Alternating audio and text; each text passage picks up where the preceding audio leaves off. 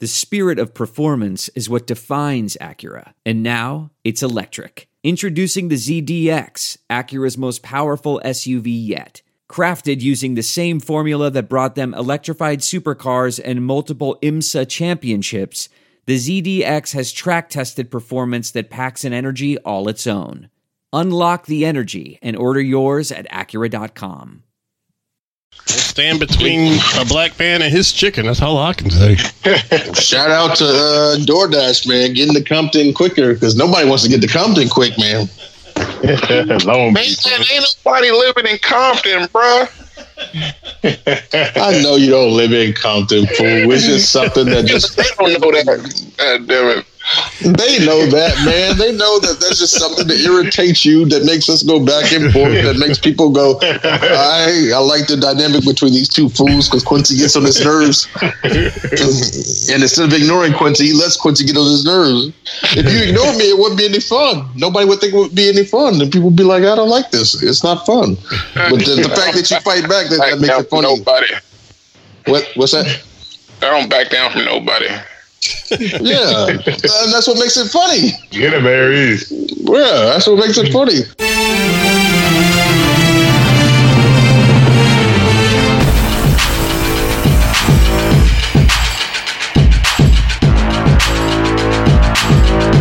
You're listening to the What's Up Falcons podcast with Rock, Hoop, Q, Aries Falcon, and keeping it sexy, LG. What's up, and welcome to the What's Up Falcons podcast. My name is Rock, and I'm joined with my boy Q in the house. What's going on, Q? Happy quarantine, fellas. That's all I got. I've been sitting in my outdoor living area for the past week now. I'm covered in pollen. Right. All right, man, and we're also joined with the one and only, keeping it sexy, Mr. LG. What's going on, LG? Too sexy for my shit. Man, I mean, some people can quarantine, some of us still got to work, man, you know. Some of us still got to grind, you know, like right. Get to kick his feet up all week long. Some of us are lucky, some of us, you know, we all can't be like you, you know. Hey! I've been working on my acting skills. We'll see. Me and the family, we've been working on our acting skills. For real, my wife has been playing. That's the next move. Well, check this out. Check this out though. Well, listen, my wife, she's a granddaughter. Her father has corona disease, and she desperately needs a cure for it. And I happen to be a scientist that will that has the cure for it, and she'll do anything. She'll do anything to save her father. Oh my gosh! Anyways, that's what's going on in my house. Okay. Bang bang, bang bang. Bam! Right on in that thing. Introductions, Rock. I'm sorry. All right. And also we're joined. My Jimmy Johnson is worn out. Also, we're joined all the way from the West Coast with the notorious vidmaker, Mr. Aries Falcon. What's up, Aries? Yeah. What's going on, man? Popeye's chicken sandwich ain't all that. That's all I got to say. I still haven't had one yet, but I'll take your. I still choose Chick-fil-A. Man, I've been eating my wife's cooking for 2 weeks. I kill a motherfucker right now for a Popeye's chicken sandwich. You feel me? All right. You know we recording this, right? Yeah. Yeah. Well, we just gotta get the news sometime. Might be your last meal. All right, fellas. All right. All right, guys. So we're back again, man. And this episode, man, we have a special guest with us, man. We have Mr. Scott Johns, and most of our fans probably haven't heard of him unless you follow us on Twitter. But I found Scott on Twitter because he posted a really cool video of his man cave, and Scott is a huge Falcons fan, and he also works with him for the team. So I reached out to him to see if he wouldn't mind coming on our show and talking to us. So he decided to do it, and we really appreciate it. So, Scott, how are you, man? I'm good. Thanks for having me, guys. It's good to be on, and I got to listen to some of y'all's work, and I was glad to be part of the show. We didn't scare you, did we? No. You listened to our record and still came here, on? That's crazy. Right. That's crazy. Yeah. We have to ask that, man, because we get a little crazy on this. But, Of course. we just love having fun and talking about the birds. That's right. All right, guys. Well, so, we'll go ahead and get started. Again, we all know this corona thing is still happening. And, but we're all seem to be still healthy. So keep it up and keep safe out there, everybody. Keep your hands washed. Oh, who is that? Oh, shoot, who is that? Well, most of us are still safe. If you're not smoking weed right now, that was a terrible cough. But we want to sound more like a cold. Yeah. All right, guys. Well, let's talk with Scott. So, Scott, you told me you actually work for the team, man. Can you tell us a little bit about what you do?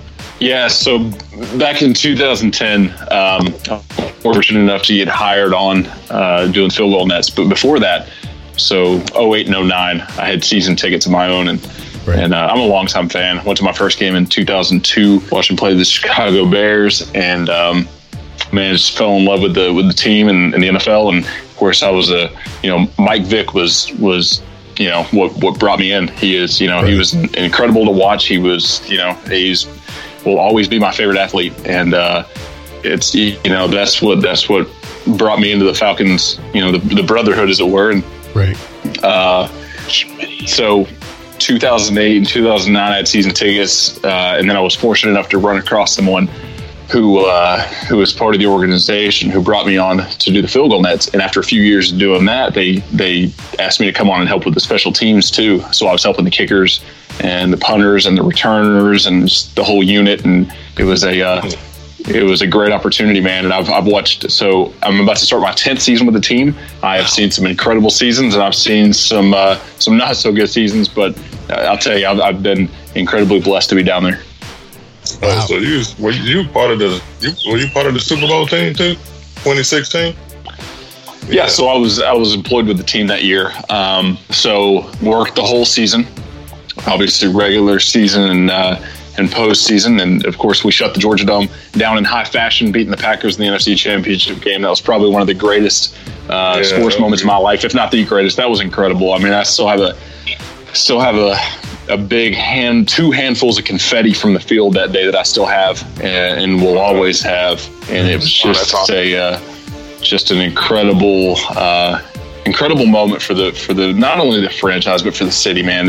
For all the bad years we had in Atlanta, with these Falcons, I feel like that was such retribution and such vindication for this organization, for that team to, on the biggest stage they've ever been on in that stadium, to have risen to the occasion and beat the Packers the way they did was just so satisfying to watch, and I was so happy for the fan base and the team. They brutalized the Packers in that game. Oh my God. Oh man, I still watch that game on replay periodically. So it's all I got right now for sports.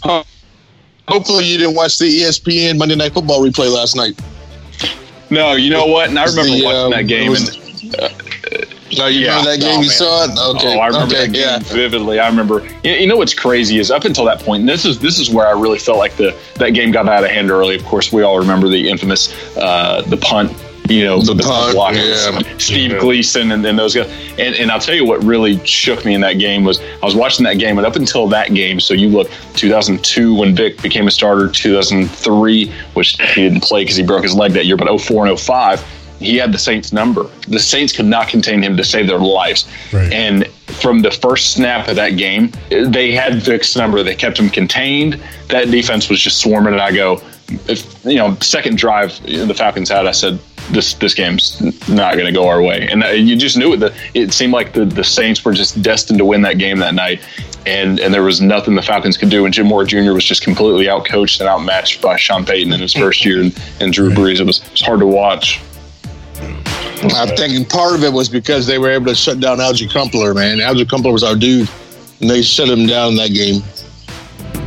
Yeah, they had an answer for him, and that was anytime you could. Was good because Vic couldn't go deep.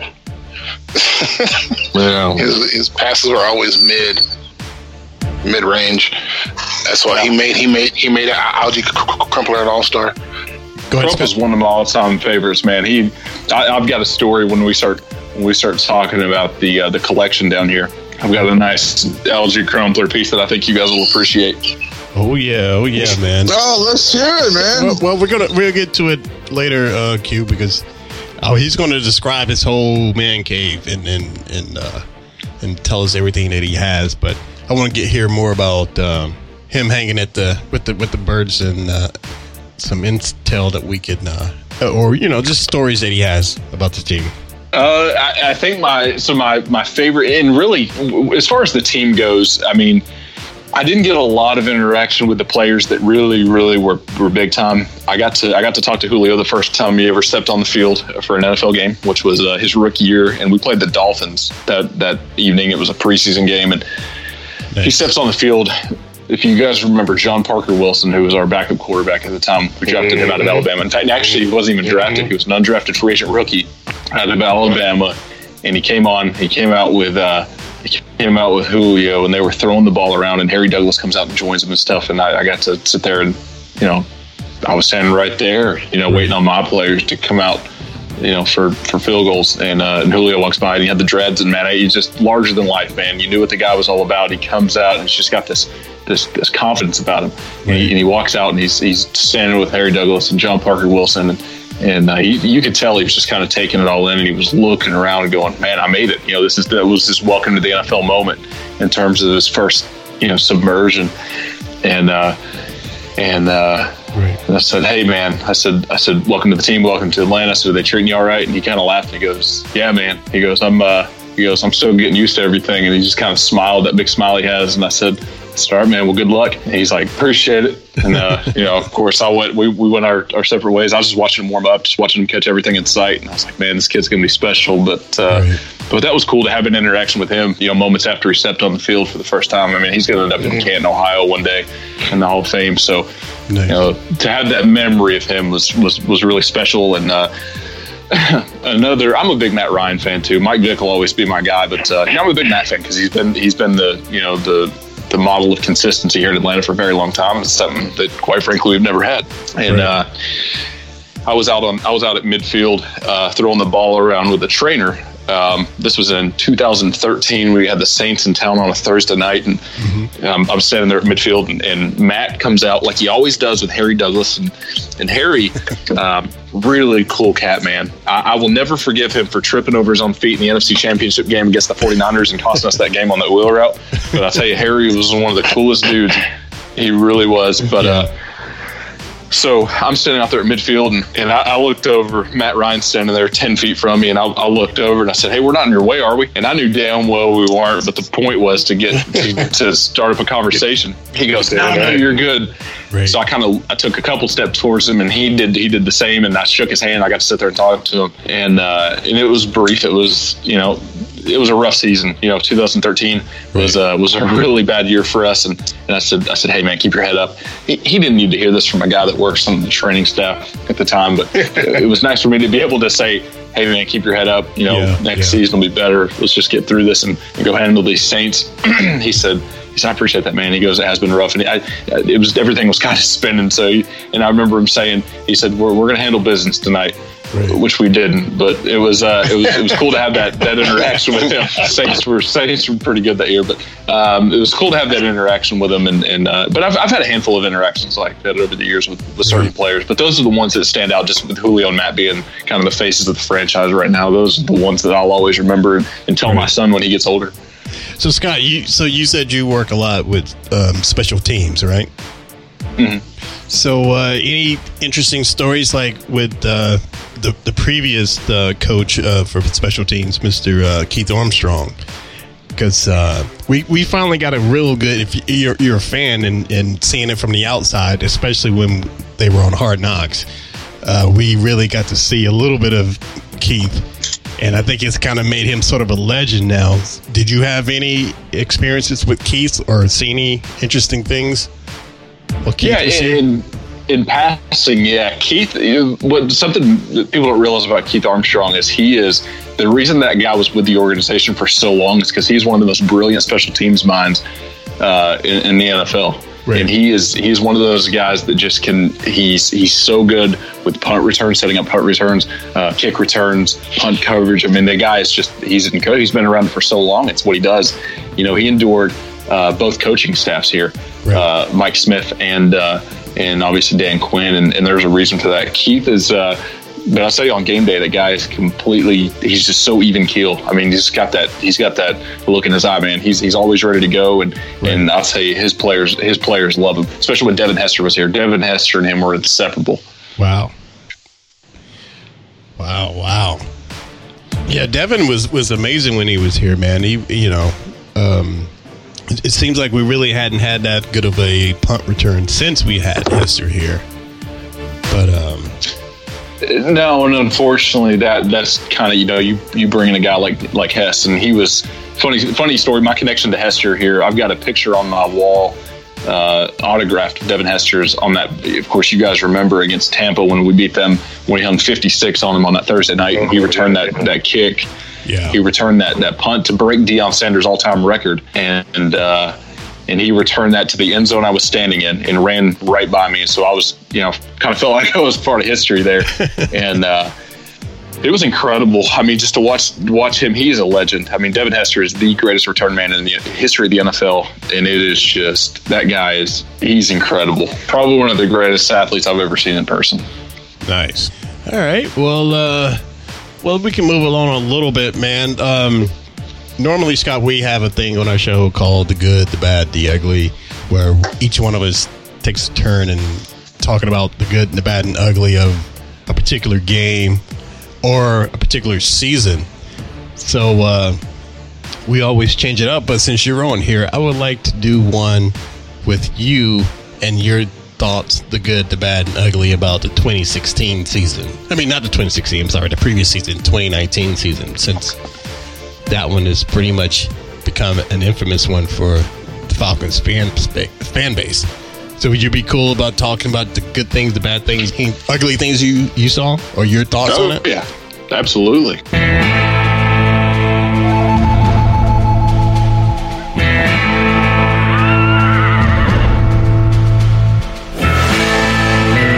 Absolutely. And I'll say what I'll do is I'll work backwards with that format, and I'll start with the ugly of last season, and it's the lack of pressure and the lack of first half consistency really was just the story of our season last year. I mean, you look at the first few games that we had, right. We came out so stale in most of our games in the first half of the season that we just created a hole that we couldn't climb out of. I mean, you look at the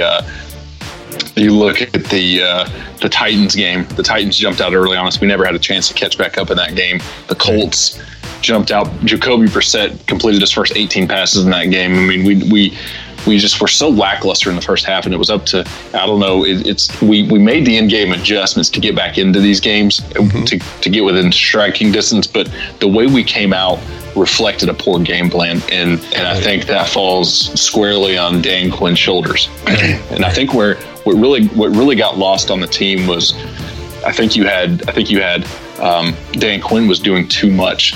Yeah. And he didn't trust the guys around him, and because he took over, of course, you guys know this. He assumed the defensive coordinator role last year, right. And the problem with that is it takes a very, very special type of head coach to be able to assume two roles, to see holistically the overview of the team as a head coach is hard enough in the NFL. I mean, you're managing some of the greatest athletes and some of the highest paid athletes in the entire world, and you just have so much on your plate, and you're trying to worry about travel plans and nutrition and all the things that come along with being a head coach in the NFL. But when you take on being a defensive coordinator at the same time, then you're getting into the nitty gritty and the schematics and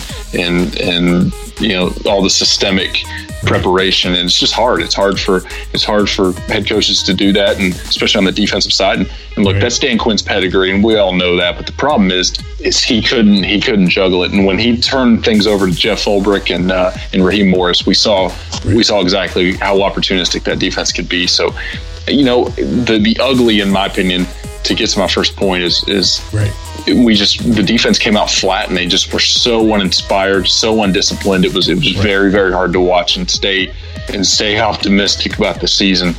My thing about that, quick question about that, you brought that up. Sure. Okay, yeah, we all saw how disjointed it was, and it was like embarrassing actually at times. But I guess two-parter.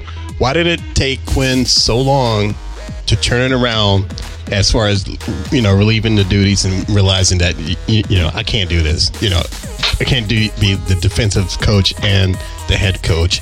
And then number two, why was it such a light switch type situation? Because at the end of the day, he's the coach, but the players have to play as well. Well, I think the problem is what took him so long to relinquish the control was the fact that I think what he did is he would, it's different when you're in game and you're looking at things and coverages break down and people aren't doing their job, to coin a Belichick phrase. They're not doing their job. It's easy to go back to the film room on Monday or Tuesday and go, okay, DeMonte KZ was out of position on this play, or Desmond Trufant was out of position on this play. These are the things we need to clean up. So the first 7 or 8 weeks of the season, you're thinking as a coordinator, in his coordinator mind, he's going, okay, these are things we need to tighten up these aspects of the defense, and we'll be rocking and rolling. Right. Well, the problem is those things never happened, and part of it was scheme, and part of it was just lack of execution. Right. So I think the problem was, Dan didn't quite realize that he needed to hand over the reins to guys that could focus solely on just that. And by the time he did realize it, unfortunately, we were 1-7, and it was a little too late. Right. All right. Well, I didn't mean to cut you off. What was your bad of that 2019 season? I think it was the run blocking. I think it was the lack of run blocking. And look, we had a promising, at least on paper, the offensive line looked like it was going to be one that could get it done. And unfortunately, with Chris Lindstrom going down with the foot injury, that's never good. He was dominant when he was healthy. Caleb McGarry took his lumps as a rookie, and that's what you expect. You throw a rookie tackle in going, he's going to take his lumps, he's going to have good moments, he's going to learn from both, and you have to kind of roll with it. He had great games. I mean, he had games where he looked like he was going to be the anchor on that right side for years to come, and then he had games where he looked like you're scratching your head going, man, why did we trade back in the first round to draft this guy? Right. And pretty much everything in between. So, but Jake Matthews, after the third week of the season, was the highest rated left tackle in the NFL, which was very promising. I mean, that guy's been, very consistent over the years. Alex Mack, regressed a little bit this last year. And, but a lot of that was just, he was overwhelmed having a turnstile at the two guard positions next to him puts a lot of pressure on him. Right. And that was just part of it. But overall, the offensive line just played really, really terribly. Yeah. And they didn't pass protect at all. Matt had defenders in his face pretty much the entire first 9 games of the year. But they got better towards the end of the year. But overall, they did not live up to the expectation from the preseason. Yeah, Scott. I was going to say, don't forget about the pass block. It was hard to watch at times. I mean, he was put on his back a lot. He was hurried a lot. And, Matt's one of those guys. If you look at Pro Football Focus, Matt's one of those guys. Since he came into the league, Matt's one of the, he's in the top 5 for quarterback rating under pressure with a guy in his face, which is incredible because, let's be honest, most of his career, he's been under pressure. So I think that stat goes a long way in terms of kind of telling the tale of what Matt's able to do. But I think that's the focus this offseason. I think you're going to see a couple moves at least one move to go get a guard in the draft. And I think, Lindstrom will come back. We know what he can do. We know what Jake Matthews can do. Caleb McGarry, and Rock, I said this to you the other day on our preliminary call. Right. The biggest step that a offensive tackle takes is between year 1 and 2. So that's where you're really going to see his maturation take place. And he's going to be able to step in and look like a pro tackle, like he kind of did at the end of last season. I mean, the end of last season, the right side of that line between him and Lindstrom looked really, really good. That's why we won 7 of our last 8 games. I mean, they were a big part of that. So all they really need to do now, I think, is hammer down that left guard spot, and I think we'll be back to where we were at least a couple years ago. Oh yeah, Q, did you hear that? I heard it, but we'll see what happens when we face Brady. All right. Oh my God, Brady with a weak front line. It's not the same Brady. Q seems to think that the reason we won those games was because we played bad teams. Well, where I would argue with that is, I mean, yeah, we probably had the weaker part of our schedule on the back end. There's no denying that. But at the end of the day, this isn't college football. The NFL is the NFL, and any team can win any given Sunday. So the way we went out, not only did we win those games, but we won them in convincing fashion. Exactly. You look at the Jaguars game, the Panthers game, the Buccaneers game at the very end. I mean, we even rallied in that game and showed some tenacity. I mean, so to beat 6 of 7 NFL teams in the season is no fluke. I mean, you're obviously beating the best of the best, and whether those teams are playoff teams or not, you're beating guys that you're supposed to beat. And I mean, I think that's why Dan Quinn was retained, because the team was showing fight. Yeah. I think the season was kind of backwards. To me, I think the first part of the season was the easy part. Teams they should have beat. And I think the second part was really the hardest. When you get into division games, those are the hardest games to play. And that's all the second half was, a bunch of division games. So, to me, it should have been kind of reversed. We should have started off there winning 7 games, Yeah, it was kind of the tail of the season is getting off to a slow start. And that was in the first half of every game and then the first half of the entire season. Because look at the way we went in and handled the Saints in New Orleans. Right. They never had control of that game.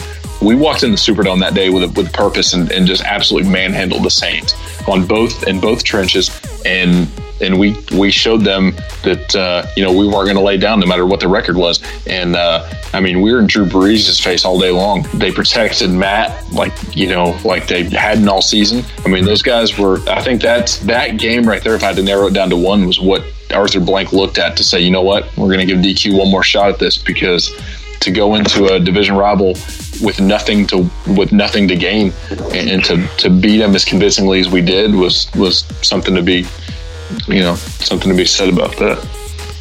And he must have missed the Arizona and the Tennessee game. No doubt about it. Yeah. But you know what? The Arizona game, San Francisco game now. Well, yeah. I mean, you go out and beat the Super Bowl. I mean, we beat the Super Bowl representative from the NFC in their own house, and we beat the team that was supposed to be in the Super Bowl in the New Orleans Saints. I mean, so we beat some quality teams in the back end of the year. And then we beat the Panthers twice convincingly. So, I mean, we whooped the Panthers twice. And that was, any division game is going to be tough. They know you and you know them. That's never a gimme. But the Panthers weren't the Panthers, though, at that point. I mean, by the time we whooped them, there was no Cam Newton. They were the worst team in football. They pretty much lost every game they played after Cam went down. Yeah, I mean, their defense kept them in games. I mean, they never got blown out of the building except by us. If you look at their schedule, no one really blew them out except for us, because their defense kept them around. Luke Kuechly was still there, and they still had guys that could flat out get after the quarterback, and we rose to the occasion. I'm not saying we beat a Super Bowl contender in that regard, but hey, to handle your division opponent twice in that fashion is impressive in any season, especially when your team is not doing so well. But we all know when we have our division rival games that those are way different than the normal games that we play. Well, they are. My thing is, why not approach all those games like it's division games? You're going to play that hard in a division game. Why not approach the whole season that way? Well, I think there's a sense of familiarity because, so with division games, let's compare. So we'll take the first Saints game, which was in New Orleans when we beat them. And the difference between that and we'll say the Titans is we have no familiarity with the Titans. So that whole week that you're game planning and doing your preparation and watching film and all that, you're watching these guys for the very first time.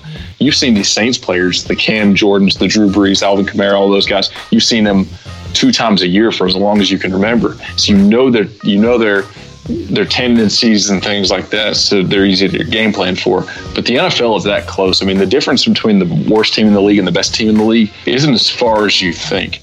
It's still the best talent in the world. And on any given Sunday, the first overall pick in the draft, or whoever holds the first overall pick in the draft, can absolutely beat the Super Bowl winner on any given Sunday. And that's the league we're in. So Should we have handled the Titans? Absolutely. Should we have beaten the Colts? Absolutely. But, unfortunately, it's just we didn't execute the way we should. And that falls, and I'll say it again, it kind of falls on the shoulders of Dan Quinn.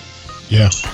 And I agree with you, man. It totally falls on the shoulder of DQ because he's the head coach, for one. And then to have such a stark turnaround at that point, by him changing his duties, really reflected that. But like you said, Arthur saw enough that he's given him another shot. He took us to the promised land once, so I think that really bought him an extra year. That's just my personal opinion. Sure. But all right, what about anything good that you saw last year? Well, I think there's just so much promise, and I wouldn't even necessarily. I would kind of twist it this way. I'd say the good is yet to be seen. I think it's the promise coming in. I know that we ended on a very high note last year. We were red hot when the season ended, and that can be you end hot. At the end of a season, it can certainly carry success at the beginning of the next.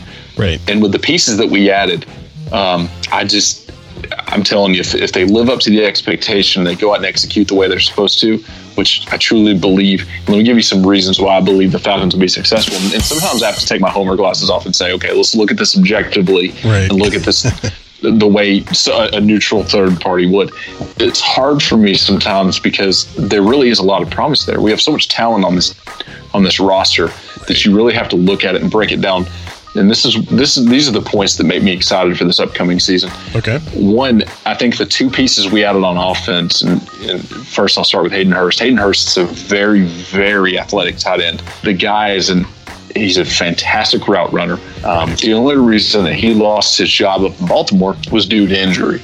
And it's unfortunate. Mark Andrews unfortunately took his job. Mark is a very, very good tight end. But Aiden is one of those guys that you put him in Hooper's spot, and he's going to assume Austin Hooper's role on his departure. Right. He's going to step in, and you're going to see, look, I loved Hoop to death. Hoop is a very, very solid tight end for us. But Hayden Hurst can do things that, quite frankly, Austin Hooper could never do. And it's a lot of it's athleticism. Yeah. And if you watch a lot of Hayden Hurst's highlights, that was a mouthful. I think you're going to see a lot of his ability to run the route tree from the tight end position. He is an absolute stud in the middle of the field, and don't be surprised when this guy's a Pro Bowler next year. I'm not guaranteeing it. I'm not saying it's a slam dunk, but he has the potential with his athleticism and his abilities to make some serious noise.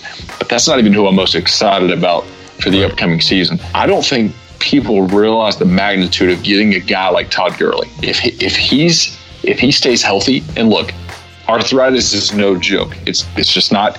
But it's manageable.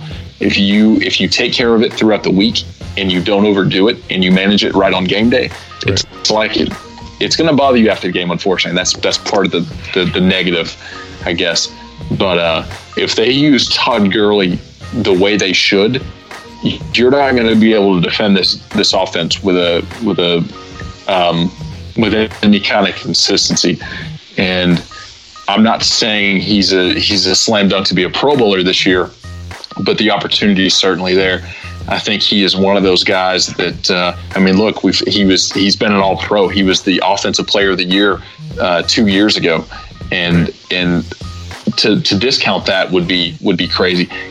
Again, there's a lot to be seen from those guys, but the potential's certainly there. And if they come in and do what they're supposed to do, this offense will be flat out scary. I mean, there's just no way you're going to all of a sudden you can't load the box. You would be foolish to, because then you're leaving Julio Jones one-on-one and Calvin Ridley one-on-one. Right. And that's just not feasible from a defensive standpoint. So I think Dante Fowler. What do you think about that, Aries? I agree. I mean, I've always liked Hayden Hurst. I liked Hayden Hurst when he came out of college. That was one of the tight ends that I was hoping the Falcons would draft. So he's good to me. I mean, I think him being added in is going to be a big plus. So right. Yeah, well said. I mean, he's just a guy that you heard this about him at South Carolina. He's an incredibly hard worker. He lives in the gym, and he wants to get better. I mean, he's a guy that's going to do exactly what Austin Hooper did. The minute Matt Ryan, of course, when all this coronavirus business goes away, Matt Ryan's going to call him for private workouts, and they're going to get on the same page, and that's going to show on Sundays if they can build some chemistry in the offseason, which I fully expect that to happen. Yeah, because look what he did with Hooper, and of course with him and Tony G, and oh man, those were the days. Yeah. You have any interesting Tony G stories? No, nothing personal.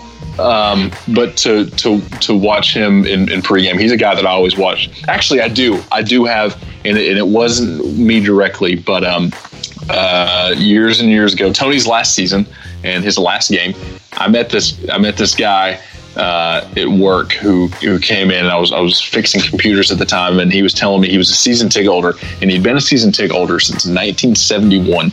Oh wow! And he owns a pharmacy, and just a really, really nice guy. He didn't even. We were talking Falcons football, and he had no idea I had any capacity with the team. And he said, I would love to meet Tony Gonzalez for his last game and get this ball. I bought this white panel football to get it autographed. And he goes, I would love to meet him. He goes, but unfortunately, he'll never have another training camp. I don't think it's ever going to happen. And I said, actually, Jack, I think I can make that happen. And he looked at me and he goes, no way.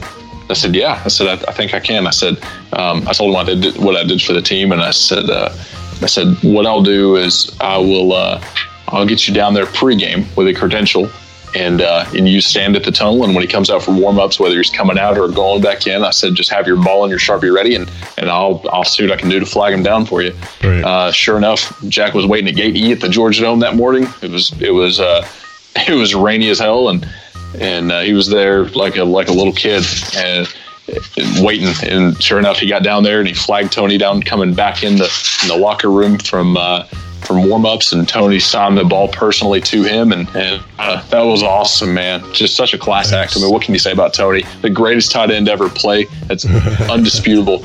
And just for him to be as classy as he is as a player, it's just incredible. Nice. So Scott, I'm gonna bring you back to the present. So sure, you work with the special teams. So what are you seeing that's gonna make the special teams a little better in 2020? Well, I think it's all a question mark right now. I think there's a lot of potential there. Certainly, I mean, I think Youngway he's a very, very good kicker. I've seen him up close and personal quite a few times, and the guy is he's a very accurate kicker. He's got a very strong leg.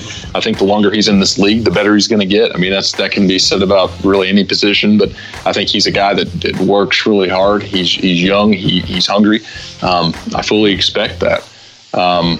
But there's a lot of question marks. We don't even know who the returners are going to be right now. So it's just, to say that I feel optimistic about any certain aspects of the special teams would be kind of outlandish at this point. But I mean, look, all you can really attribute it to is say, look, I trust the coaching staff, and I trust them to put the right guys in the right places on Sundays, and hope for the best. And as always, they always seem to struggle for return guys. You know, they can't get us past the 20-yard line. You know, like you said earlier, until Devin Hester days. But it seems like we can't get to midfield anymore. You know, when we're trying to return kickoffs or punt returns. So that I hope they really focusing on. This year. Well, I think they will. I think they're going to find who they think is the best guy for that role. And it's funny to think about some of the guys that we've had over the years. And I remember, and this will be a name that you guys kind of go, oh, wow, I haven't heard that name in a while. But you remember Alan Rossum back in the early 2000s? Alan Rossum was, I mean, the guy was a Pro Bowler almost every year. And he was our punt returner and kick returner. He had the talent to take it to the house on any given touch. And, outside of him and Devin Hester and sometimes Eric Weems, I don't think we've had a guy that's been consistent for us, in a long time. Yeah. Yeah, Weems. I missed them old Tim Dwight days, Oh, man. Yeah, that's going way, way back. The only highlight in the Super Bowl we had back in 98. I mean, Tim Dwight, yeah. Oh, I was mad when they let him go. But, I mean, I figured, getting Vic was more important. Oh, it certainly was. I mean, look, none of us wanted to see Tim Dwight go, but man, you had a guy. Look, Timmy D was good, and he was, he's what we needed in that position. But man, Vic came in and lit the city on fire, and I will never regret that trade. Not that I facilitated the trade, but man, I would take Vic. I'll spend that's one trade I would do 10 times over. Absolutely. And I'll tell you, and I won't spend a long time talking about this, but the impact that Mike Vick had on this city was undeniable. For him to have come in the way that he did, and he just had this presence about him. And with him and Dan Reeves, it was just incredible to watch. His first year as a starter, we went on that 8-game unbeaten streak. And I say unbeaten because we had that tie against the Steelers that year. But man, just to take the city the way he did, Mike will forever be in the heart of Falcons fans. Right. And I can't imagine ever being a fan without watching that guy on Sundays. It was every time he touched the football, you were holding your breath going, oh, what's he going to do? And I played quarterback for many years growing up. And it took me until my sophomore year, probably halfway through my sophomore year in high school, by my coach's guidance. He said, Scott, he goes, I need you to remember something. You run a spread offense, you're right-handed, you're white, and you're slow. I said, okay. I said, Peyton Manning type of quarterback. Yeah, exactly. And I said, I wasn't Michael Vick fast, but hey, I said, there was, I think my senior year, I rushed for like 500 yards or so, and I said, you know what, I might be Mike Vick. But it was funny because I idolized Mike, man. I absolutely I watched every snap he ever took in a Falcon uniform, and I was a huge fan. Some people would say that there kind of is a white Mike Vick out there. Actually, he's a backup for the Saints. For the Saints? Oh, yes, sir. That's what some people say. I mean, Taysom Hill. I believe it. I believe it. They would say that. No, some people.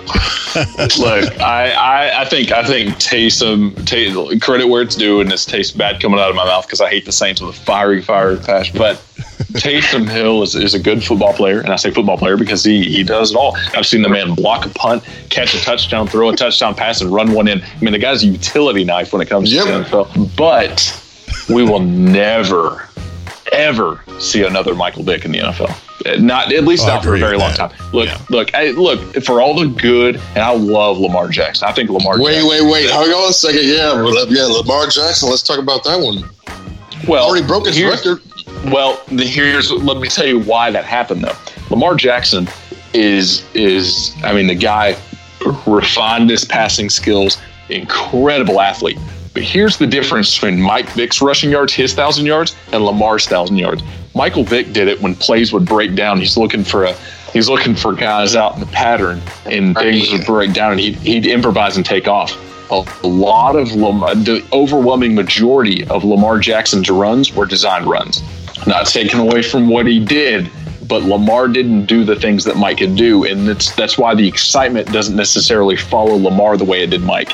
And what I mean by that is when Lamar drops back, 9 times out of 10, he's going to throw to the receiver or the tight end on schedule and go through his progression the way he should. He doesn't. We've seen him do it before where he'll get off a read and he'll make something happen with his legs, and it's fun to watch.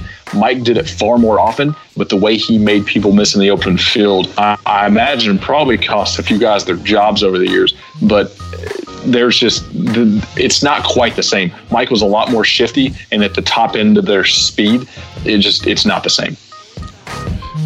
Q, I hear you. Mike, I hear you, and I love you. But I'm going to tell you right now, I got an 11-year-old son here at the house. And even today, I went upstairs to see what he was doing, quarantined on spring break, when we're supposed to be in the Bahamas right now. But I went up there to see what he was doing, and he was watching YouTube videos of Lamar Jackson. This guy is as polarizing, maybe not to our age group, but to this younger age group. My son, 11 years old, he is new generation. Yes, he is. This new generation, he is polarizing. They love him. He is the Mike Vick that they never really witnessed, except for maybe my son, because I showed him Mike Vick videos and was like, watch these highlight tapes, and and he likes Mike Vick, but he loves Lamar Jackson. But maybe because Lamar is more relevant right now than Mike Vick is. Obviously, sure. Mike's not in the league, but these younger kids really, really, really love Lamar Jackson. I can tell you that. And if you don't believe me, go to YouTube, type in Lamar Jackson, and just see how many videos pop up of people that have put together highlight reels. Oh, look, and again, there's no denying the talent, man. Lamar he's not only is he's incredibly talented. I love watching the kid interview. He's so likable. He's so sharp. I love listening to the guy talk. He does it right, man. He does it right. Right. There's no denying. He won the MVP last year. No one's ever going to deny the talent, but I think to compare him to Mike, their skill sets just aren't quite the same. Man, he's fun to watch, but again, I don't think he still has a long way to go, though. He still has a long way to go. We've only seen 2 seasons. Let's talk back. Let's talk about this again and circle back around 4 or 5 years from now. And if he's still putting up these numbers and still doing these things, then we got a serious conversation to have. But Mike was special. He came into the league and dominated right away from the quarterback position as far as scrambling. Never saw anybody do anything like that. Maybe some people might say Randall Cunningham, but I don't even know about that. But it wasn't. I think Lamar is special. Lamar is special, man, and again, I don't think he's quite. I don't know. I don't see the shiftiness and the agility of Mike, but again, I mean, it's hey, teach their own, and for everyone that loves Lamar, enjoy the ride, man. They're getting the, Mike the same Vick excitement made 2 NFL players crash into each other like they do in the cartoons. Yeah, Minnesota Vikings. That Minnesota game. Yeah. Hey. That was just unbelievable. Yes, it was. But to wrap up with Lamar. Sorry, I was going to say the only thing I worry about with Lamar is that he takes the big hits where, Mike kind of avoided the big hits. So I wonder, how long can you take those big giant hits?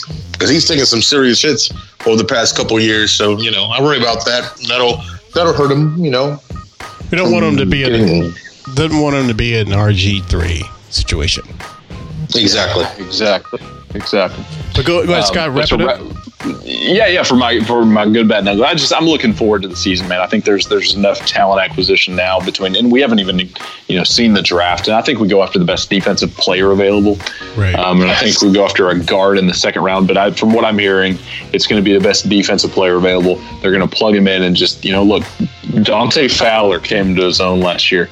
That guy has an incredible motor, and his get off is. Yeah, I think, and I'll tell you another kind of a dark horse is I think Tech McKinley is going to be. He's playing for a contract. He's playing for the rest of his career this year. You're about to see Tech McKinley turn it on in a big way this year. Don't be surprised when Tech McKinley has double-digit sacks. I'm serious. That dude has a motor. He's playing for grandma. That's right. Hey, go back to draft night, man. I'll never forget him bringing that picture up of his grandma, and man, that was. for about 30 years. That's what we do it for, Tom man. said he was going to. Made a promise to her and I stuck to it. I made that promise, man. I told her before she passed away, I was gonna live my dream. I was gonna go D1. I was gonna get out of Richmond. I was gonna get out of Oakland. I was gonna go to the NFL. I made that promise to her, man. 30 seconds later, she passed away. And this is what I do it for. This is what I do it for, man. Come on, man. God damn. Get to the damn quarterback. Aries, where were you going to say? Get to the quarterback. Aries, where were you That's what I've been saying. I mean, about Tack, it was just the chemistry between with Tack and Vic was off. Tack was that dog. He was going, and Vic was just the big old soft teddy bear. Oh yeah. So they didn't mix. When you put Fowler opposite Tack now, Right. They're going to fuel each other. It's going to be competitions. It's going to be crazy. That defensive line, and then you got Brady Jarrett in the middle. Yeah, I think Al was on the field. Right, and I'm with Al. Okay, we're coming in Tack's fourth season? Al? I believe. Yeah. Mm-hmm. Now, okay, the heart, Third or fourth. the passion, I see it. I saw it especially draft night, and he has it more so than Vic.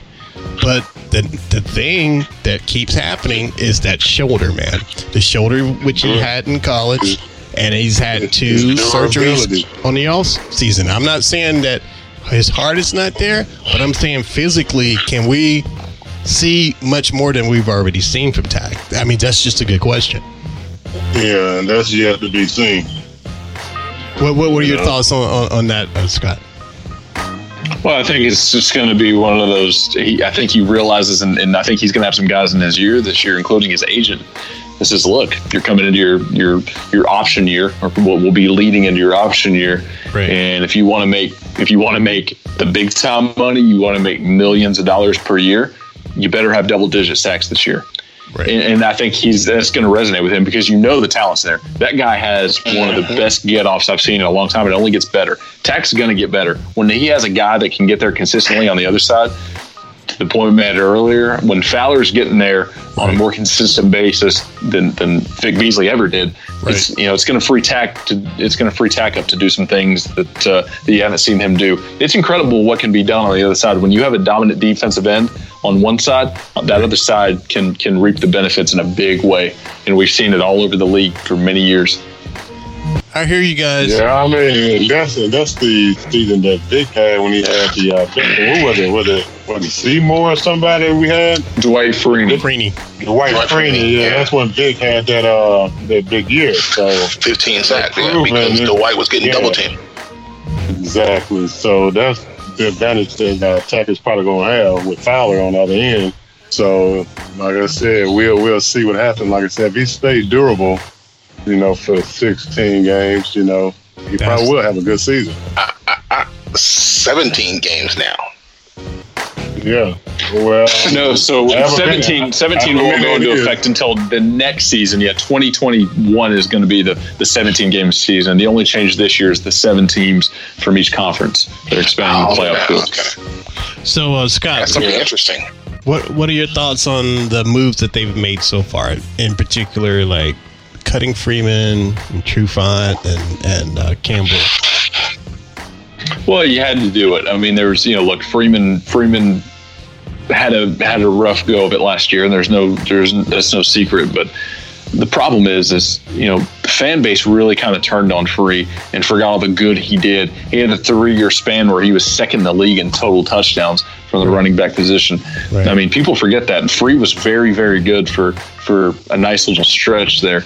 And he put up numbers relative, believe it or not, to what Michael Turner did in a 3-year stretch here in Atlanta. So, Free will always hold a special place in my heart for the time. He had some big moments. The Super Bowl touchdown was obviously incredible to watch. I'm so happy for that young man.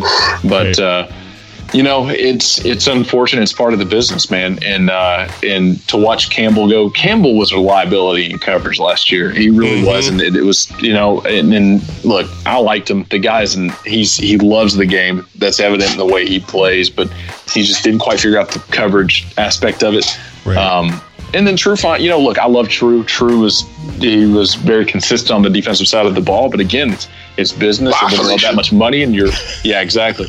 And when you're underperforming in terms of your contract and the monetary value of what you're, each season, unfortunately, you're expendable at that point. And I think Thomas Dimitroff and those guys made a good decision, cutting the guys that they did. Right. No, go ahead, Aries. I'm sorry. I want to say, what's your take on the DBs we have now, like Oliver and Sheffield? Yeah. Well, Sheffield played really well down the stretch last year. He's a guy that can get up in your face. Sheffield's actually, believe it or not, you ever see that guy in person? He's very strong. He can jam you off the line. He's very good in press coverage, which really lends itself to being able to play more physical across the board. When you can jam a receiver and throw off the timing, it allows it makes your defensive ends and your defensive tackles, it gives them the opportunity to get home. Sheffield's a guy and he has great instincts, incredible athlete. I mean, I think the upside for that guy is big. Oliver's one of those, he just figured it out. Week 8, week 9 last year, he just figured it out. I don't know what clicked in his head in the film room or on the field, but man, he found a way to produce, and I'm excited to see if that translates into his next year. I'm excited to see Oliver play this year. I really am. The other DB that they drafted from the University of Washington. What was that again?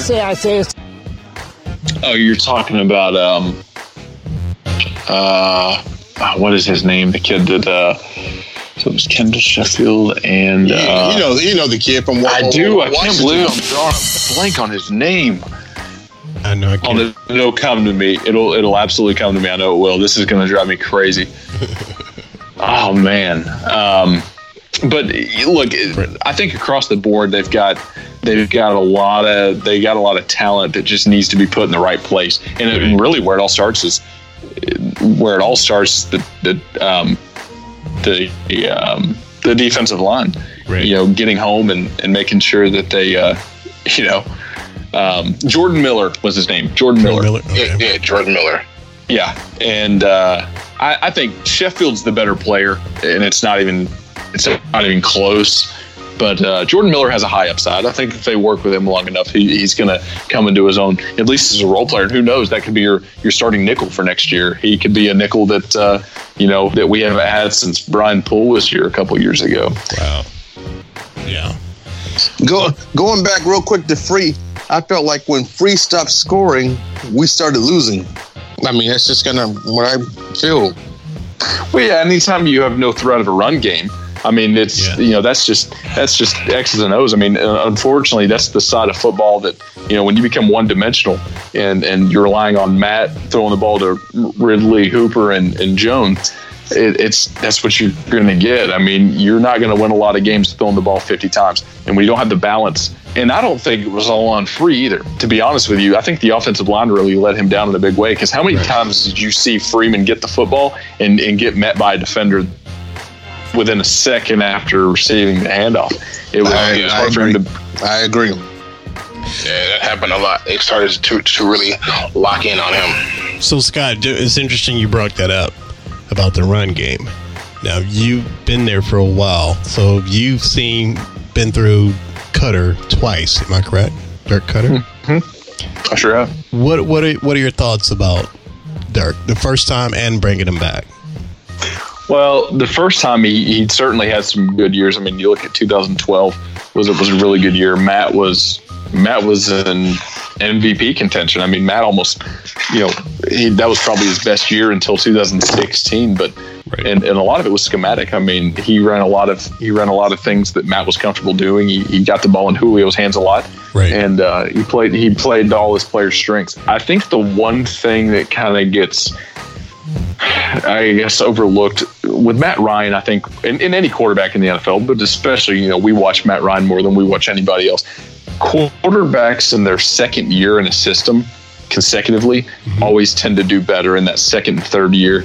And I think Matt coming into that second year with Dirk, where he's going to be able to have a lot more input than he had last year, I think is going to bode well. He's going to say, look, here's how we need to use Hayden. Here's how we need to use Gurley. And then here's what works with Ridley and Julio on the outside.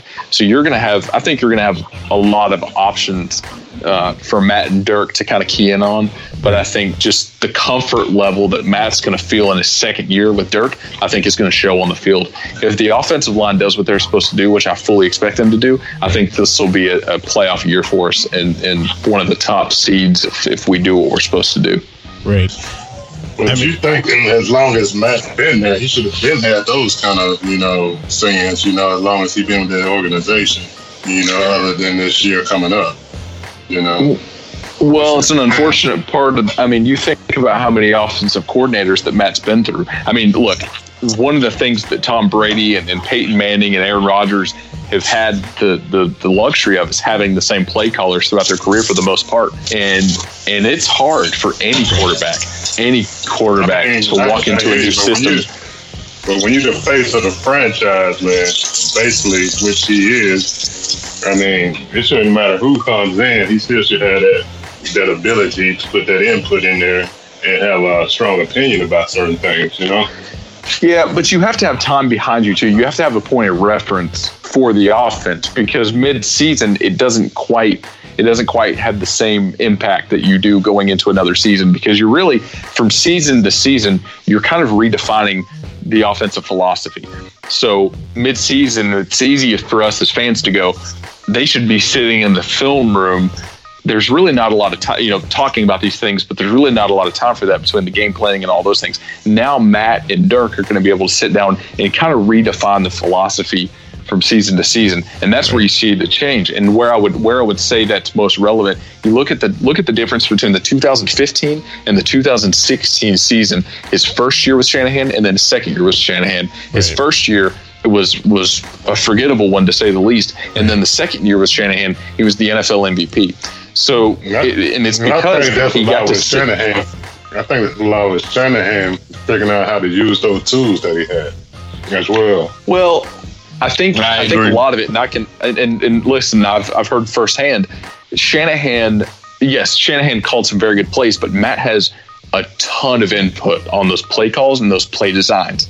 So a lot of the touchdown passes that you saw Matt throw, not only did he physically throw the touchdown pass and throw the ball where it needed to be, I can guarantee you that in the meeting rooms that Matt and Mike sat down, or I'm sorry, Kyle Shanahan and Matt Ryan sat down and drew those plays up, and what they were so good at is, I guarantee you, and I've heard this straight from coaches' mouths, what they would do is they would have what you call staple plays all year long, and they ran them successful. So whether it's a backside post to Sanu or something as simple as a bubble screen to Julio or something to is a staple in their offense that worked in crucial down and distances. What they were so good at is Matt and Kyle would go back to the drawing board during the week, especially in the offseason, and put wrinkles into those plays where the defense goes, we know exactly what's coming. And when they think they know what's coming, there's a completely different objective during that play. And they scored so many times off that. And that is the hard work of not only Kyle Shanahan, but Matt Ryan sitting in that film room with their other coordinators and their other assistants going, hey, this is what we ran. Here's what we can run off of that to make sure that we're, keeping it fresh, so to speak. So, look, Shanahan did call a good game. There's no denying that. But Matt had way more input than you think. And quite frankly, Matt's the one that went out there and threw those touchdowns. You can call all the good plays you want, but if you're not going out and executing, it's all for nothing. And then, I'm glad you brought that up, because from 15 to 16, it was a stark difference. But one of the biggest difference that everyone noticed in 16, what also got us to the Super Bowl, is that we were less unpredictable with the plays that they were calling. And it seems like that really helped them get to the Super Bowl, because whatever Matt and Kyle were calling were stuff that it seemed to go against what the Falcons had been calling up until that point under Dirk. cutter. So my fear when Dirk came back was, is he going to go back to calling the vanilla plays that he did when he was here before, or are they going to keep that trend of doing something creative with which got him to the Super Bowl? And some people would say last season it was still very predictable. So you're thinking that they may try to shake it up, because when they shake it up, it seemed to work for us. Well, there's no question they're going to shake it up, and that's what I guarantee that they're having meetings as we, right now, not at this moment, but they've talked and they've said, look, this is what worked last year, this is what didn't work, and let's throw some wrinkles into the stuff that did work. Here's what I think we can do better, and I think just by virtue of putting their heads together and kind of, like I said, redefining the offensive philosophy, you're going to see a lot more plays that last year you didn't. And you're going to see play designs that you're going to go, man, that looked exactly like Kyle Shanahan. Because the reality of the offense is the scheme didn't change when Dirk came in. The philosophy is the exact same that Shanahan ran here. The difference is, unfortunately, Shanahan was just a better play caller than Dirk was. Right. No, I agree with that. Totally. All right, fellas. Well, we've got a lot of football talk tonight. A lot of good insight. All right, guys. And you're listening to the What's Up Falcons podcast. I agree. This sounds like a job interview. I'm always asking questions like he's on a job interview, like he's trying to get hired, man. But, he is not holding back. Great answers, great questions. This is good stuff, man. Yeah, man. It's good to get, a different point of view outside of just us looking at games and going to games and just, seeing what we see on television. It's good to get a perspective of someone who's actually close to the team and can, and see the fellas up close. Well, go ahead. I'll tell you this. I'm there on Sundays during home games, and I'm there on the field and stuff. And unfortunately, I don't get a whole lot of insight to the X's and O's and the philosophies and all that. And it's just stuff that I hear rumblings and all that. But man, what it all comes down to is I'm a fanatic. Right. And I tell you, I love these birds, man. I don't miss games. I don't miss anything.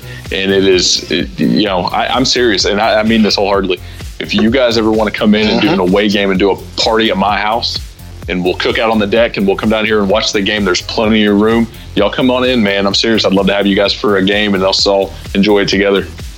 Well, let's do it, because so where you at, Scott? Book me a flight. I'm there. Where you at, Scott? I'm just north of Atlanta. I think he's close to you guys, Al and Q, in North Atlanta, Woodstock area. Yeah, I'm in like Woodstock, Ackworth area. Okay. Oh yeah. Well, okay, yeah, you're near me. I'm in Woodstock, and I gotta, everyone's welcome to come to my house anytime too, man. I got a outdoor living area and a pool, so the first few games of the season when it's warm outside, we can watch the games and we can do some backstrokes. Hey, don't throw up noodle a good time. I'll be there. Yeah, he's so proud of that kiddie pool he built. It's so awesome. Hey, we've been entertaining ourselves a lot in that pool this week, just so you know.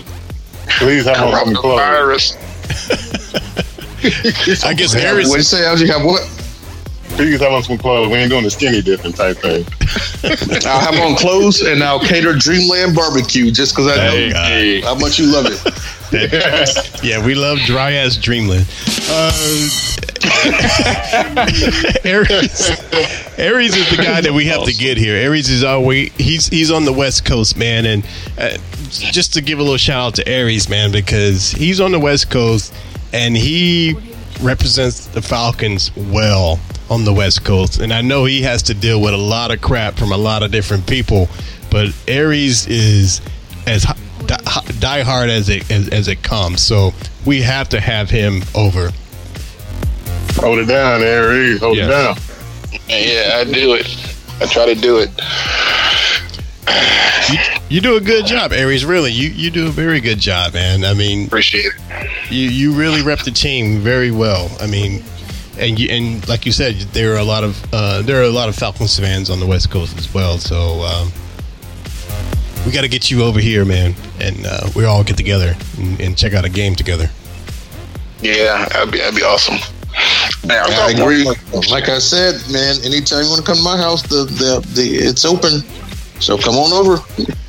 After that picture, I'll pass. Scott didn't know about this inside joke, but we're going to save you, Scott, of the inside joke about Q and nudity. Well, you can tell him about it so that he understands. I'm not telling him anything. You don't worry, I'll post it on Twitter.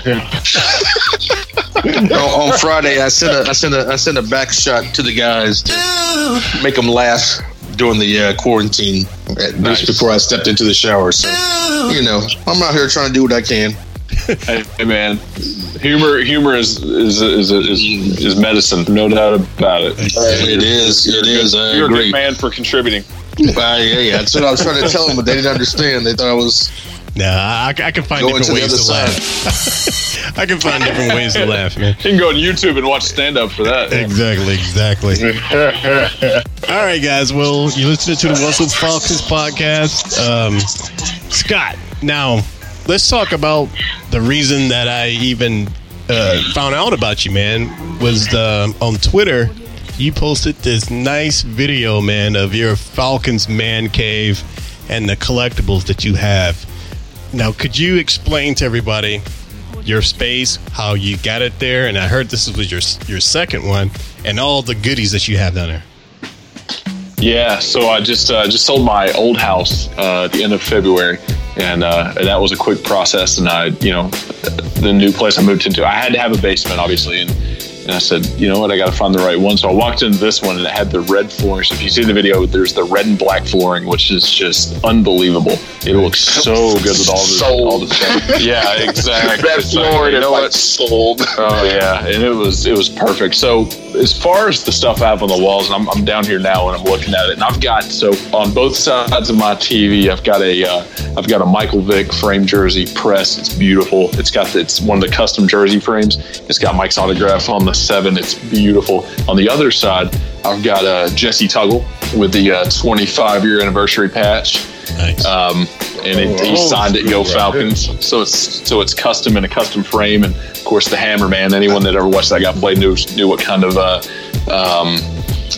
tenacity he played with. He was one of the greatest Falcons of all time. If you pan over, and there's the first thing you see in the video is a jersey with the ATL Lounge a name on it. So that jersey hung in the Miller Lite ATL Lounge at the Georgia Dome for many, many years. And so I got that when the Georgia Dome shut down, and I was lucky to find it, man. I love it for what it is. It's amazing to look at because it hung in the Georgia Dome for so many years. Right.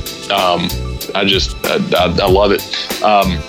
You come over one more, and you've got the Chris Chandler jersey. That is a game-worn Chris Chandler jersey. He wore that against the 49ers in the regular season. Nice. In the 1998 year. So that was kind of cool. Okay. The next one over, Keith Brooking. Oh, yeah. Keith Brooking, that's a team issued with the tackle twill jersey. So it's team issued, signed by Keith. I was a big Keith Brooking fan. Right. Probably one of my very favorite pieces. I won't say it's my absolute favorite, but it's one of my favorite pieces. Is the next one over is an Algie Crumpler jersey. Oh, yeah. And the significance of this jersey is, and I loved Algie. The significance of this jersey is Algie wore this in the first game I ever attended against the Chicago Bears. So this is game worn against the Bears. First game I ever attended. I never thought in a million years I'd have it hanging on my wall, but here it is, and he signed it. Really cool. The next one is a replica, but it is Patrick Kearney. I was a big Kearney fan. That guy was a dog. He just got after every quarterback he ever lined up against. Yeah, I loved him. Yeah, absolutely. Next one over, Roddy White, signed, game issued, 2011. Beautiful pad cut jersey, just absolutely phenomenal. The one next to that one is Matt Ryan. Matt wore this jersey, and he only wore this color jersey, the black with the new logo on it, 2 times. He wore this one against the Carolina Panthers his rookie year. So really, really cool. Love that jersey. Very nice. Probably my favorite piece that I own is the one next to that one, and that's Michael Turner. I'm a huge Michael Turner fan. I met Mike a few months ago and had this jersey It was at a signing, and he signed it to me, signed his name. He wore this against the New York Jets in 2009. Turn up in New York. Oh, yeah. The human bowling ball is what I call them. Oh, man. I loved him. Are you in the market to buy anything? Always. All right. Always. I got a Dunn jersey for you then. Oh, nice. I'm actually, believe it or not, I'm in talks with a guy on eBay for a game worn from 2004, and I got to find a frame for it, but I think I'm about to buy it. But send me what you got, man. It's not game worn, but it's just I had one for the longest time, and then he left the team, and then I was able to meet him and get one, so I got that. But it sounds like you're a big fan, so I always give away my stuff. Aries can tell you, I sent him a Roddy White poster that was given to me, so I'll, I have no problem just giving it to you if you want the work done to contribute to your cave, and just send me a ton of pics so I can just, have the pics to show my friends. Absolutely. I appreciate that. Yeah, that bar is nice too. I mean, with the Falcon symbol on the bird seats. Yeah. Oh yeah. I've got the mat underneath it. Got the bar stools, Falcons bar stools, and I've got the logo on the wall. I love it. And with the other, and of course, I've got the second TV down here to watch whatever AFC games on CBS. So both two TVs works, in a big way. If you go over to the far wall by the bar, I've got this tall display case with the lights. And this is kind of cool. These are some of my favorite items. I'm sure you noticed the cleats that were on the very top shelf. Those were Roddy White's Pro Bowl cleats. Oh, sweet. And he signed them. Yeah, really, that's probably one of my favorite pieces as well. So I love that.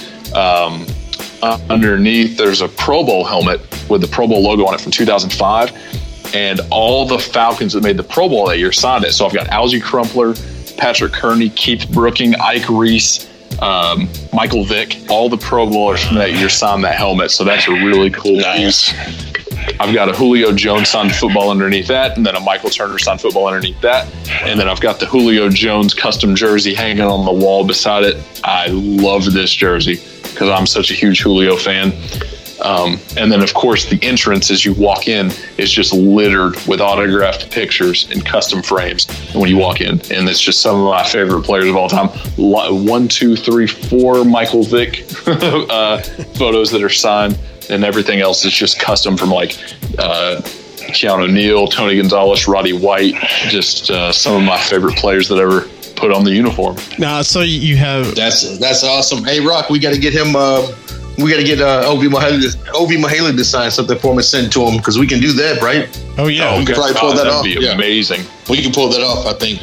Yeah, show him that video and be like, hey, you got to contribute something nice to this to this cake. I think he can do it. He's been on our show like 3 or 4 times, and he's a super cool dude, man. Yeah, I think we can do that. I'll hit him up on Twitter. That man cave is just that's a dream right there. Now, that's awesome. Yeah. What are the orange cones? Is that the goalpost cones with the pylons? Okay, yeah, cool, pylons. Cool. Okay. Yep. Oh wow. One is signed by Jamal Anderson, the Dirty Bird, the original Dirty Bird. Yep. And the other is signed by Dan Quinn. Yep. Oh wow. Impressive, man.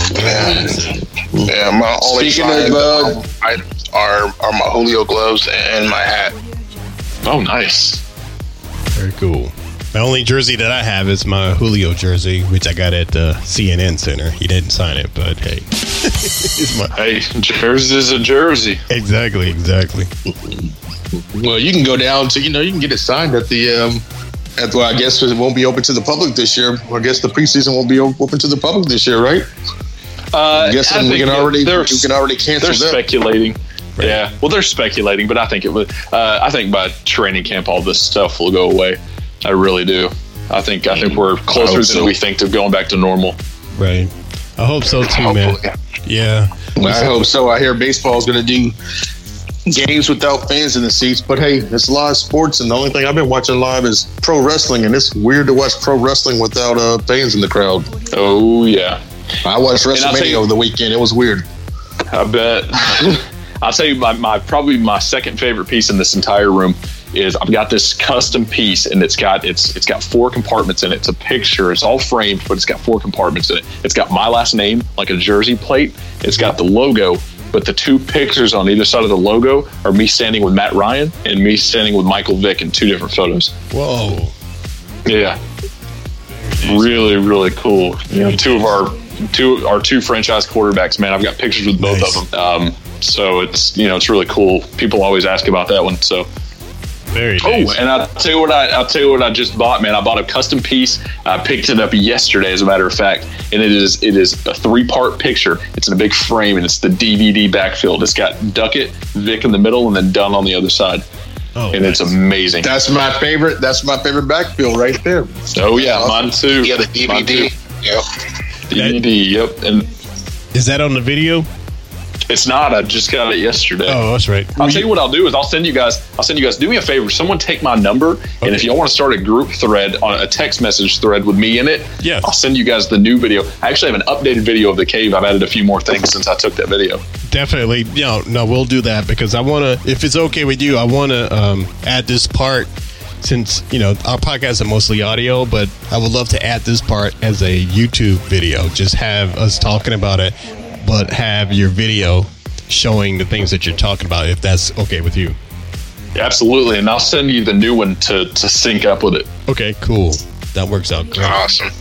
Good deal. Very nice. Well, man, I appreciate you guys. Having me on, man. This is awesome. Anytime you guys ever want me to come back and be a guest, man, I'd love to do it. You guys are awesome. Thanks, Scott. I got one more question. Sure. When can we expect these new jerseys to drop? The 14th. Thank you. Yes, they're going to be on the 14th of this month, and believe it or not, they've actually already leaked. I just saw them today. What? Yep. I'm checking Twitter right now. Y'all, yep. They're pretty cool, man. The black on black is probably going to be the best look we have. It is going to be super nice. So we can clean as hell. What did you find that? Yeah, can we see it on Twitter? I'm sure you can. I'll tell you what, I've actually got the pictures saved in my phone. So, Rock, if you want to start a group thread with all of us, I'll send you guys the new jerseys and the updated video of the cave. All right, bam. I would do that tonight, sir. Good deal. Can we show our fans the jerseys or no? It's all over the internet. So I don't know I'd be. I guess it's all over fire. Yeah, I think it'd be fun. All right, cool. Well, Scott, man, I want to thank you, man, for taking the time to talk to us, man, and you gave us a lot to think about, and we really. That was like an interview, sir. You're hired. Yeah. So. Yeah, man. Accept. So yeah, man. We'll love to have you back anytime, man, and. Yeah, man, and stay in touch, and I'll definitely get that thread started. So I really want to thank you. Thank you, guys. Anytime, man. Like I said, text me. I'd love to start a group chat with you guys, and I look forward to many more of these. All right, cool. All right, you have to be breaking down some games. Indeed. Oh yeah, indeed. All right, Scott, man, we'll talk to you later. Sounds good, guys. Thanks again. No problem. Thank you. All right, fellas, what y'all think about that? That was pretty cool. Yeah, that was awesome. That was awesome, man. That was one of the best. He had insight, man. He was good, man. Yeah. He had a lot. I just saw the jerseys. Say what? Oh, you just saw the jersey? Get them out, Eric. I just saw the jersey. Get them out. All right. Yeah, Texas. Yeah, and I'll still get that group chat going on with him, man, because he seems to be really on it. So, all right, fellas. Well, I'm going to wrap this up. All right, fellas. Well, I want to thank everybody for checking us out. And as always, where you can check us out at. We're on whatsupfalcons.com. You can find us on Twitter, iTunes, SoundCloud, Google, Spotify, hopefully. And definitely check us out exclusively at Armchair All-American. Man, they are still promoting us and putting us out there. And don't forget to hit us up on Twitter with any questions or whatever, We'll try to answer it. And if you want to see a new picture of Q, hit us up. We'll send it to you because Q has no shame, apparently. And no, I'm gonna trim the front. I'm gonna save everybody from even seeing that. You don't want to see it. So I'm gonna send you the front version next week. We don't want the front. Burn. We'll send that. I don't have a magnifying glass close by, so I don't want to see the front version. But Q, I tell you what, I can forward it to Sammy if you'd like. I'm sure he would appreciate a front. And that gets him back on the show. That's good ratings, man. He's I like the red ones. I'm sorry. I like the red jerseys with the black fade to it. Oh, okay. See, Aries is looking at the jerseys right now, man. So we got to check that out, man. And maybe we'll do a show about that next time we all talk. Eric, send that out right now while you got it, man. It's in the chat. I texted everybody. No, I haven't got it yet. I haven't got it. Yeah, me neither. I didn't get it either. Okay, hold on. Let me see if I can resend it. But while he's doing that, we'll talk about that on the next show too as well. The air is making. Y'all heard about the quarantine before we get off, man? Y'all heard about it? It's in the black community extra hard. People thought the black community couldn't get it. It's in us extra hard. You thought people in the black community couldn't get it. Well, I mean, I always knew, but I was just being extra ignorant. More than normal? Y'all are ignorant. Yeah, more than normal, extra. But now I'm scared. Aaron's made me glad I got an iPhone now. What? That's funny as shit, Algie. We can't get the pictures, man.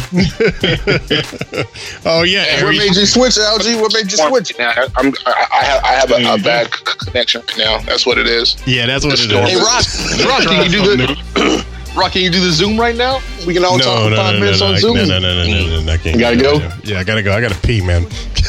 You gotta go pee and come and bring your ass back and just do the Zoom. I can't do the Zoom. That's a big setup thing, man. I don't know how to do it yet. But I'll set it up. Q wants us to do a Zoom get together, fellas. Maybe we can do one. A virtual reality party where we all get our brews and we just talk and laugh and have fun. We don't have to talk Falcons. We can just talk anything, but we all be able to see each other and drink a brew and chill. And I'll try to set that up sometime this weekend, and we can also celebrate your humble host's birthday. Because Ari has a birthday too, so maybe we can do like a Aries birthday party. Me and Aries. Yeah, mine is on next Monday. All right, cool. Well, I'll send out the this coming Monday. What is it? April 13th. Okay. Oh, okay. Okay. You're the. Oh, I got it too. Yeah. Oh, okay. You're the day after Aries. You're the day after my mom is the 11th. My dad's the 12th. Aries is the 13th. I won't forget it. Right. I'll put you in your family now, Aries. I got you. And when is mine, Q? On the 9th. Al G knows me. It's the Thursday. No, well, I won't miss it. My wife has your birthday under control, Rock. All right. I've never missed your birthday. My wife would let me know when I wake up that morning. It's your birthday. I think we're going to hit the road tomorrow. So wish me luck. We'll see what happens. All right, man. Good luck on your trip.